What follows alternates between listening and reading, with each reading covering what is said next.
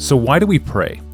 That was a question on the table during John Piper's sermon, Pray Like This, Hallowed Be Your Name, a sermon he preached on December 30th, 2007. Here's a clip from that message. Why pray?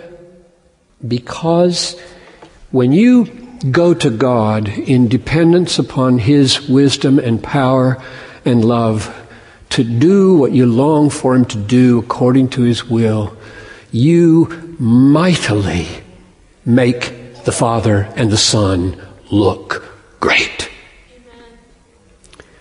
You make them look great.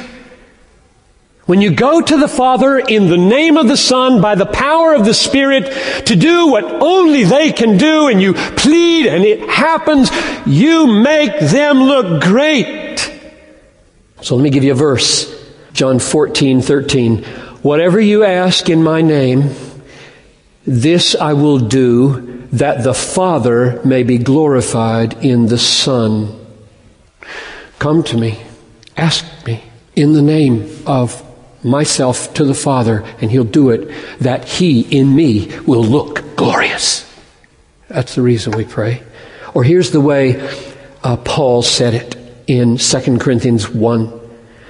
You also must help us by prayer, so that many will give thanks on our behalf for the blessing granted to us through many prayers.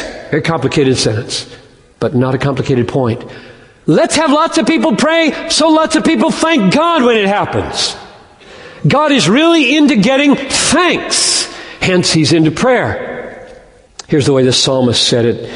Psalm 50, verse 15. Call upon me in the day of trouble, and I will deliver you, and you will glorify me. So can you draw it in the air?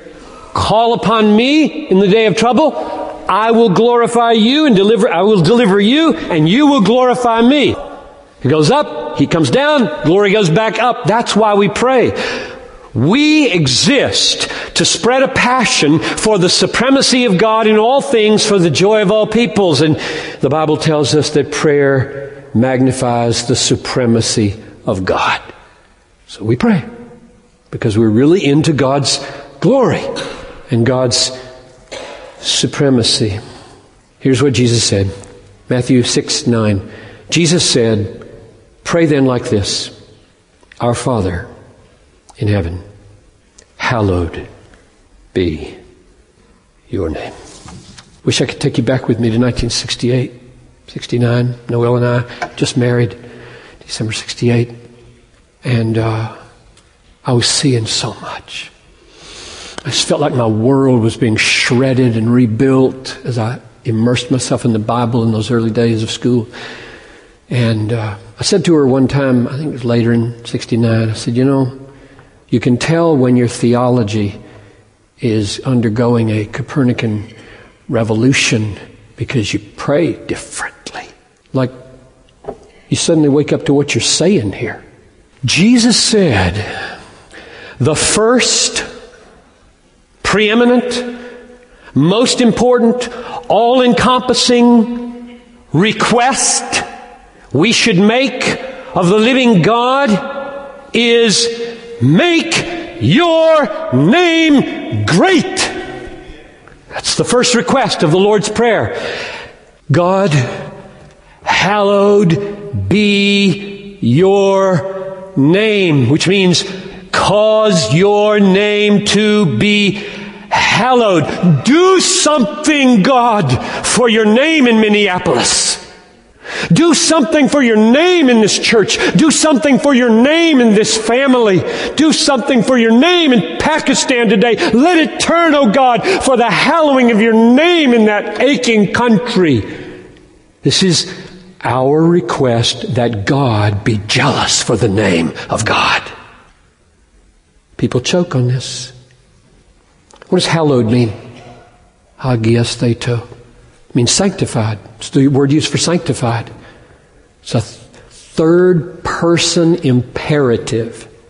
Like Peter said on the Pentecost, let them repent.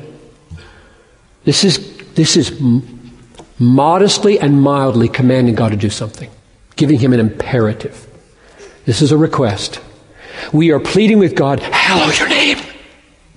Make your name hallowed in the world. Make your name hallowed in this church. Make your name hallowed in my children. What does hallowed mean? Sanctified. What does sanctified mean for a God who's infinitely holy and doesn't need any improvement? Sanctified means set apart. Well, set apart like what? I mean, how do you mean set God? God, set your name apart. What? It means, God, take your name, this holy representation of yourself, and set it apart as the most precious, holy, beautiful, valuable reality in the mind of the person for whom I'm praying. That's the first thing to pray all the time. All the time.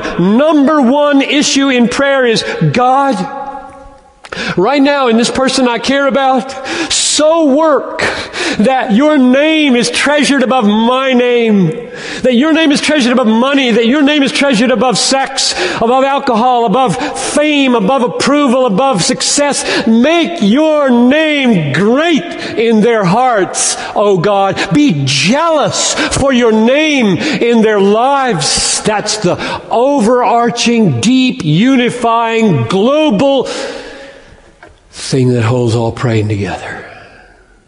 Doesn't it? I hope it does. I hope this holds your life together. A passion for the supremacy of God. I mean, what else could it signify when Jesus says, when you pray, say, number one, Father, make sure your name gets hallowed. Man, I love that clip. That was from John Piper's sermon, Pray Like This, Hallowed Be Your Name, which he preached on December 30th, 2007. And we have over 1,200 messages like this one from John Piper in our archive at desiringgod.org. And on Wednesdays, we like to dip into that archive and pull out a classic quote for the podcast. And I welcome your suggestions. If you have a favorite John Piper sermon clip, please email us the name of the sermon and, if possible, the timestamp of when and where the clip occurs in the audio. If we post your clip, of course, we'll give you credit. Please put the phrase sermon clip in the subject line of an email and send it to us at askpastorjohn@desiringgod.org. Well, how does our delight in God fuel our delight in the good gifts of creation? Pastor John will help explain this tomorrow on the Ask Pastor John podcast. We'll see you then.